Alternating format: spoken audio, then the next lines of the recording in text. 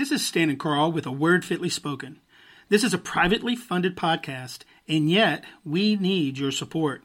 Not with money, but with your prayers, that this ministry accomplishes two things. One is that we spread the gospel of Jesus Christ, and second, that this is a platform for Christians to be able to tell their story. Also, please subscribe to our podcast and like us. This makes our podcast much easier for others to find on Stitcher and iTunes and iHeartRadio and anywhere that podcasts are playing. This recording and the material within it is copyrighted, and any rebroadcast or use of the material without expressed written consent is strictly prohibited.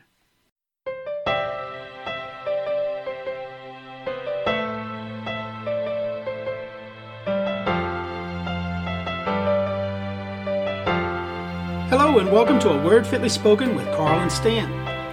We are here to bring you the good news, give some reports from the local mission field, and to fellowship with our brothers and sisters in Christ. So sit back, listen, and enjoy A Word Fitly Spoken.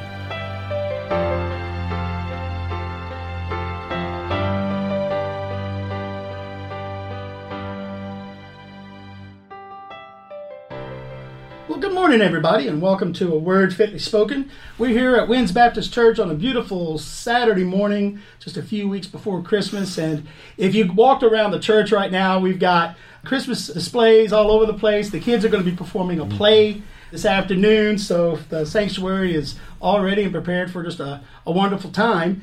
But this morning, Harlan and I are here with a real good friend and brother in Christ, Travis Rector. Travis, it is so good to have you here this morning, and really looking forward to talking to you and getting to know your ministries and know a little bit more about you.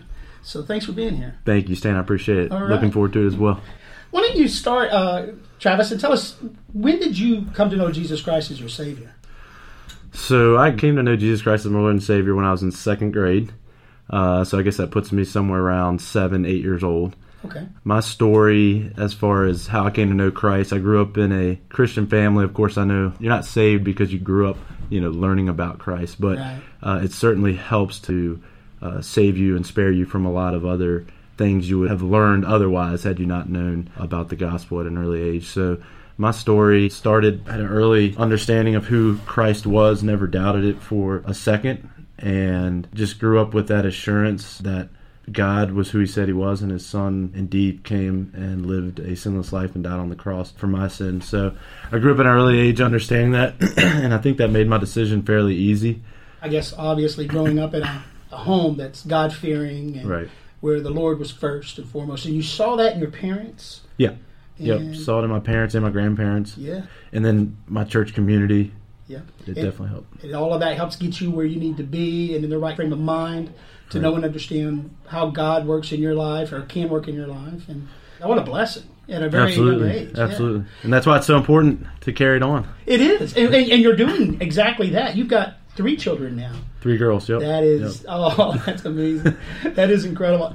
I remember when Bayla was just born, and now you see her and she's grown up into a fine young lady. It's just amazing. It's crazy. Yeah. You don't realize how fast it goes. And you really only have a little window. That's true. To instill the truth into them and pray that God works it in them.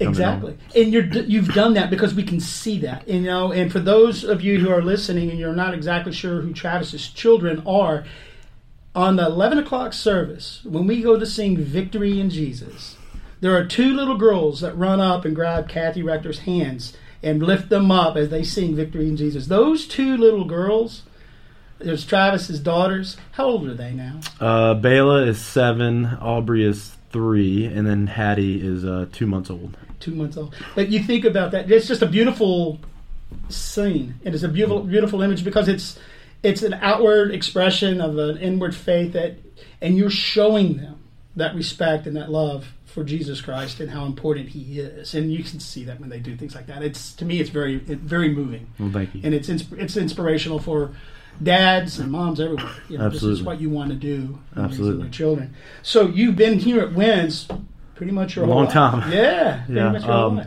Yeah, so my parents were coming here when I was born, so 1986. So I've been coming to Winds my entire life. My wife grew up in a Southern Baptist church, First Baptist Norfolk, and so went to school here in the area. DCU, was it? She went to Randolph-Macon. Oh, she went to Randolph-Macon? Yeah, went to Randolph-Macon. So actually her and I met through, it was InterVarsity, which is a Christian club that they are a national Christian organization located on college campuses throughout the U.S. So they had one there, and that's how I did not go to Randolph-Macon, but I had some friends who went to InterVarsity, and which is how I met my wife. And Winds kind of started at the time. This would have been several years ago. I had a kind of a co-op with InterVarsity where the college kids from Randolph-Macon would come and assist with the youth program on Wednesday nights.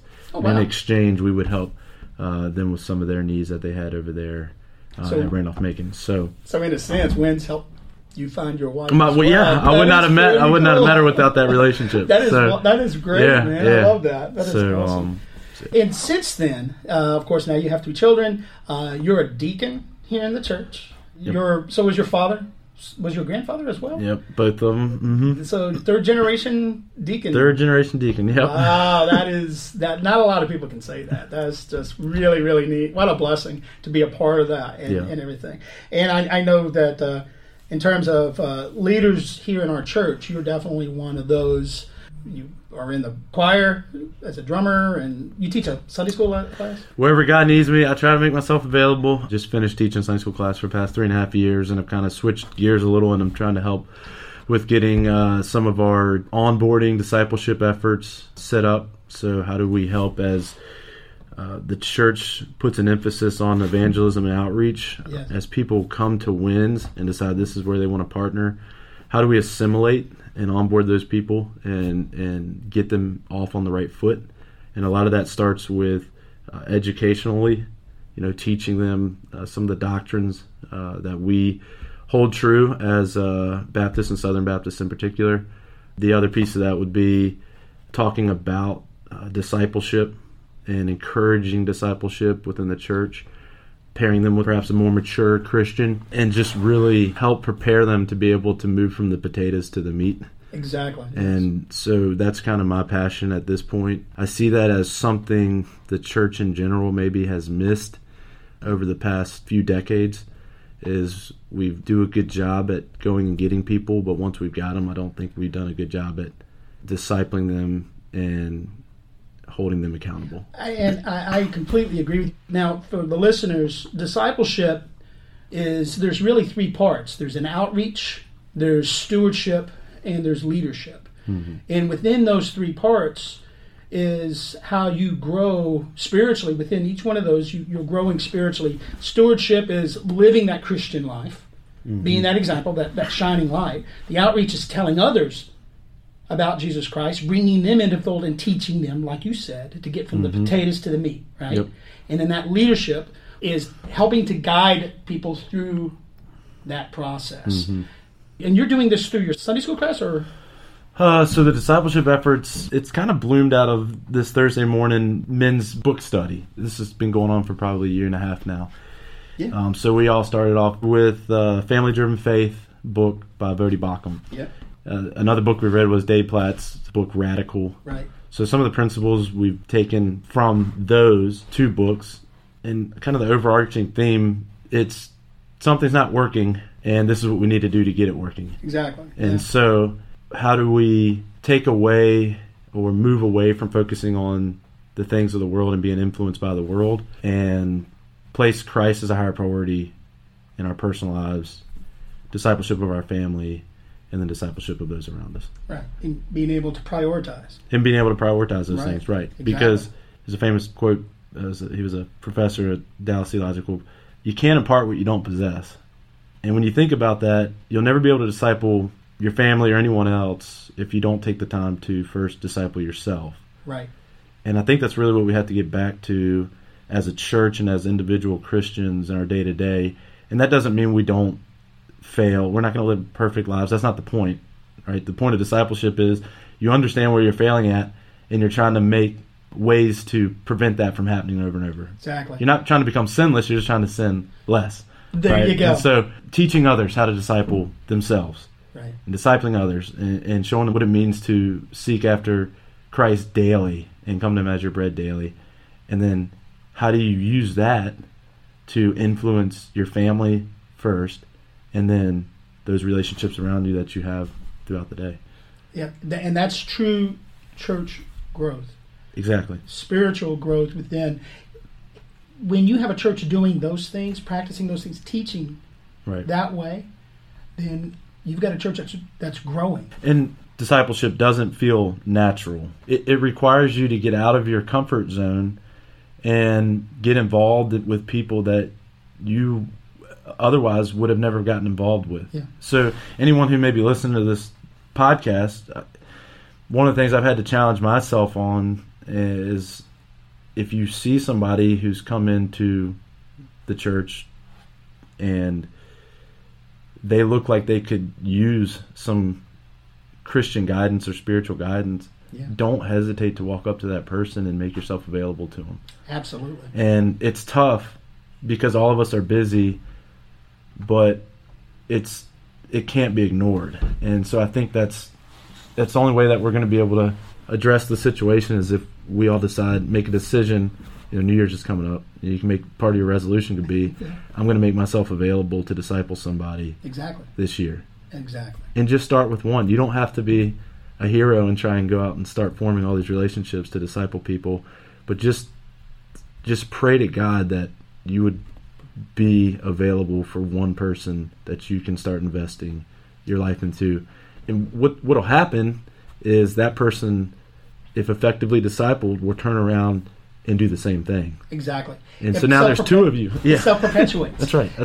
And I think what's interesting here is there are people who have that type A, bubbly personality that can just walk up to anybody and just start talking, and they can move and go. And I can name several that I know that are here at this church that are like that. But I can name even more list of people that don't possess that type A approach. And when they hear something like what you just said, they'll shy back. Well, that's just not who I am. I can't just go up to just anyone and do that. But what I think they miss is that discipleship isn't necessarily going up and, running your mouth like I do. Right. Discipleship is doing. It's not talking, it's doing. We had a conversation prior to you getting here, Carl and I, and Carl was talking about faith and some things that happened recently with him, and he realizes, and not to speak for you, Carl, but faith is not just believing. Faith is doing. Faith is an action word. It's an action word. And that makes a lot of sense. And it's a lot of what you're talking about and what you're trying to do in teaching these men is that you don't have to have that type A, life of the party kind of personality to be that person who's discipling others in their walk and in their faith. That's right. It's just do it. That's right. Yeah. So it's not always comfortable for me to go and approach people. So but it's not us.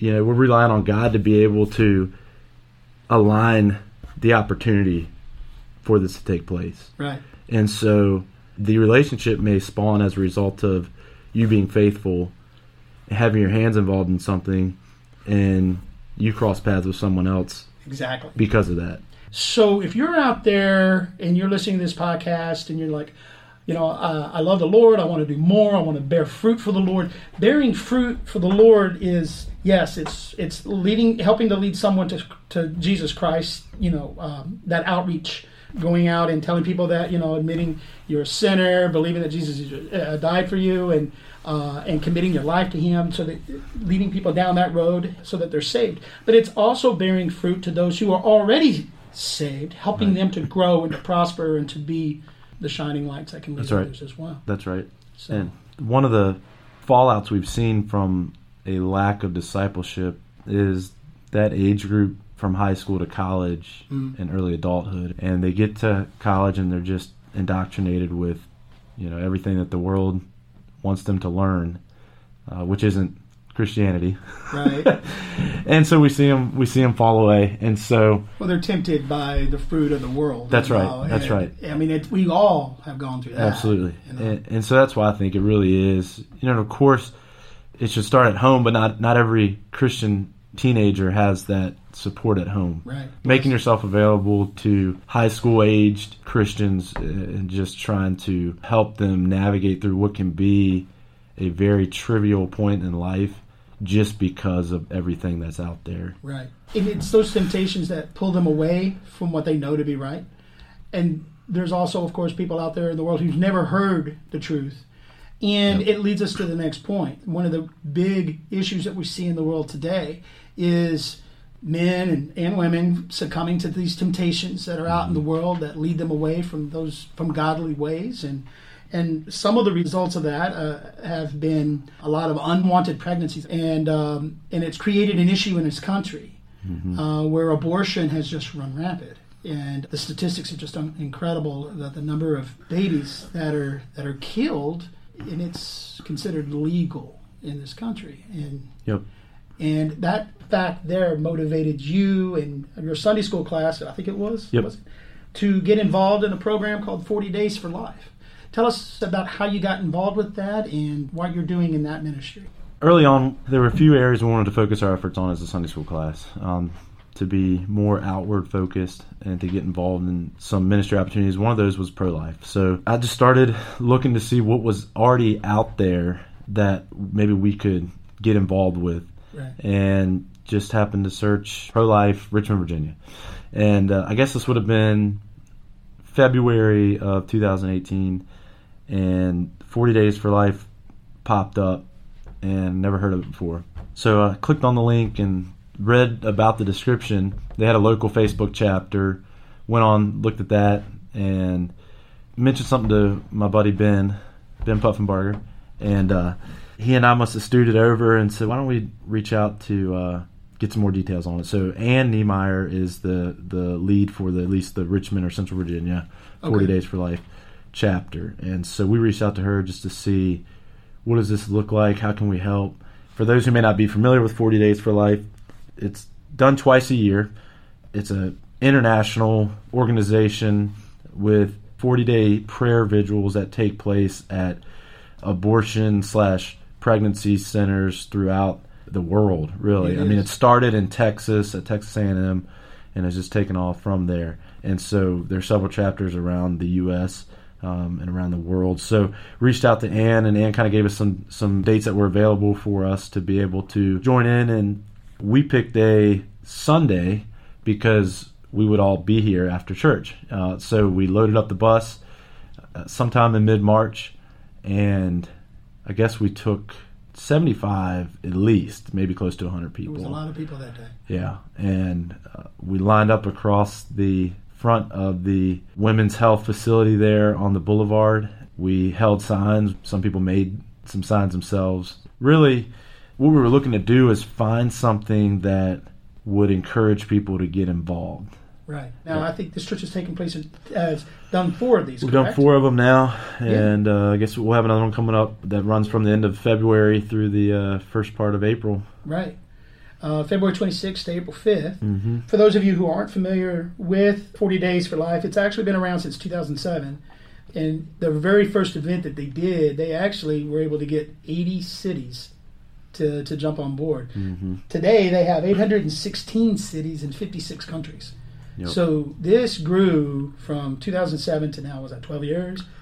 That is amazing. Yep. And I mean, even in Moscow, they have a chapter in Moscow where they're standing up, for pro-life, making a stand and trying to save lives. There is a website, which is 40daysforlife.com. Mm-hmm. And if you want to read more about it, definitely go there. They'll talk about over 14,000 documented cases where they know babies' lives have been saved. And not just that, it's a ministry that started out working on that, but there's actually people who come to accept Christ as their Savior. That's right. From going through those events. That's right. And you have helped this church, to be involved in this. My wife and I have had the pleasure of being able to join in and take part. And I know that there are a lot of other people in this church that not only believe and support what you do, but want to be involved as well. So how did they go about doing that? The first time we did it, we bust everyone down there and spend an hour down there. Now how we do it, we tend to adopt a weekday during the 40-day vigil. That's one day that we will have folks sign up for our time slots, usually from, I think, 7 a.m. to 7 p.m. And so we'll probably put a sign-out sheet up sometime at the beginning of February. So if you're interested in participating, be on the lookout, and there'll be a sign-up sheet out there. Other ways you can get involved in 40 Days for Life is keep them on your prayer list. Yes. They need our prayers. And think about, there's ways that you can give to 40 Days for Life to help them financially, because it is a ministry. It's a nonprofit organization, and there are a lot of marketing expenses that they have and staff that they have to keep afloat. And another way to find out more about them, if you haven't seen Unplanned, the movie Unplanned is kind of a short story of how 40 Days got started. Yeah, and when that came out at the movie theaters, quite a few of us from the church went. I got to tell you, that movie doesn't move you, then nothing will. It was very powerful. And I want to also bring up, in the movie, you see two types of people who are taking a stand for the pro-life movement. You see those who are a bit on the edgy side and a little rough, and they'll say some pretty rough things and throw up some pretty harsh photos and things like that. That's not what 40 Days for Life is. It's passive in that respect. It's a respect thing. They go in, they stand, and they pray. Right. That's what they do, and they bring awareness from that perspective. And this is, so if you're wanting to be involved but you don't want to go to that radical side, this isn't that at all. Yeah. And the movie shows a clear difference between the right way and the wrong way to help lead someone to Christ. Right. Or to help people to understand the error of their ways and recognize that this is a life that we're talking about. Yeah, and that's a great point, because there is definitely a retaliatory type of approach that some have decided for whatever reason to take. We're not about that, and 40 Days for Life isn't about that. You're not going to win anybody to Christ. No. The only way you're going to win people to Christ is to not choose to do things that would feel maybe natural to do. There are people who have been persecuted as a result of being out there displaying peacefully. Yeah. But it's like Paul says when he tells us to put on the whole armor of God, right? Mm-hmm. And he does describe it as a battle, and it is a battle between what's right and what's wrong, good and evil, God and Satan, and all the things that he wants to throw out there. But he doesn't tell us, the Bible doesn't tell us, and Paul doesn't say go and attack. Right. He also tells us not to retreat. Mm-hmm. What he says is stand. Mm-hmm. That's what we're supposed to do, is stand. Yep. And that's what this is. It's taking a stand, and it's letting others know what God's will is. This is a life. He's given it. It's a gift, and we need to respect that. If you ever get to see some of the children who will go and participate in the 40 Days for Life, they're learning at an early age. Yeah. That's part of the discipleship from their parents. Yeah. Is, this is a cause worth fighting for, and they see, you will see some of the stark contrast between us and what the world thinks we're out there doing, and the kids get to see that, and that kind of starts to shape their worldview early on. That I'm on the right side of things, and so I think it's a huge ministry opportunity for our children.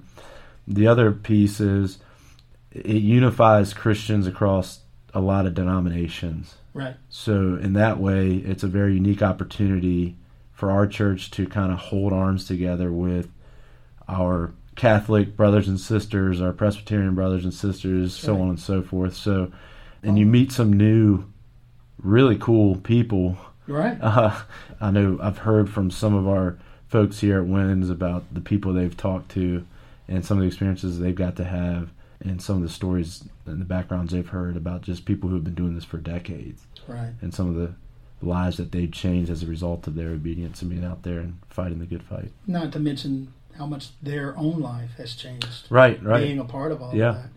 I really hope that all of you that are listening to this will at least take a look at 40 Days for Life and what they stand for and what it's about. And we will be announcing the 40 Days for Life events that the church is going to be bringing up as we get closer to those times. Seek out Travis Rector and ask him questions. Ben Puffenbarger as well. He will be more than happy. Both of these men will be more than happy to help you or to give you some information so that you can be involved. And if you're unable to be there, I don't think you can attend, or maybe work or life is in the way where you wouldn't be able to do that, please keep them in your prayers. Pray for the mothers, for these babies, for the people that are standing out there, for the people that are actually working and pushing against them as well, so that God's will can be done. Travis, this has been a blessing, man. I'm so glad Absolutely. That you joined us. You've been an amazing example and in this church and a leader, and it's good to know you, and it's good that you were able to come in and to talk with us, and we just appreciate it, man. No problem. Glad to do it. Thank you all for putting together a Word Fitly Spoken. I know this is going to be a great opportunity to reach out and put messages in front of people. So I pray that God gives y'all much success moving forward with this ministry. Thank you, brother. We hope that you were as blessed today by Travis's testimony and how God's working in his life as much as we were. If you want to know more about 40 Days for Life, just go online and visit their website at 40daysforlife.com, and you'll read about all the things they're doing to try to save the lives of all these babies. There is a big event coming up. In February 26th to April 5th will be the next 40 Days event. There will be announcements made here at this church about how we will be participating. If you want to know more about that, go to our church website or email us at wordfitlyspoken@outlook.com. And remember, as you go through your week, Proverbs 25:11, a word fitly spoken is like apples of gold in pitchers of silver. Have a blessed day.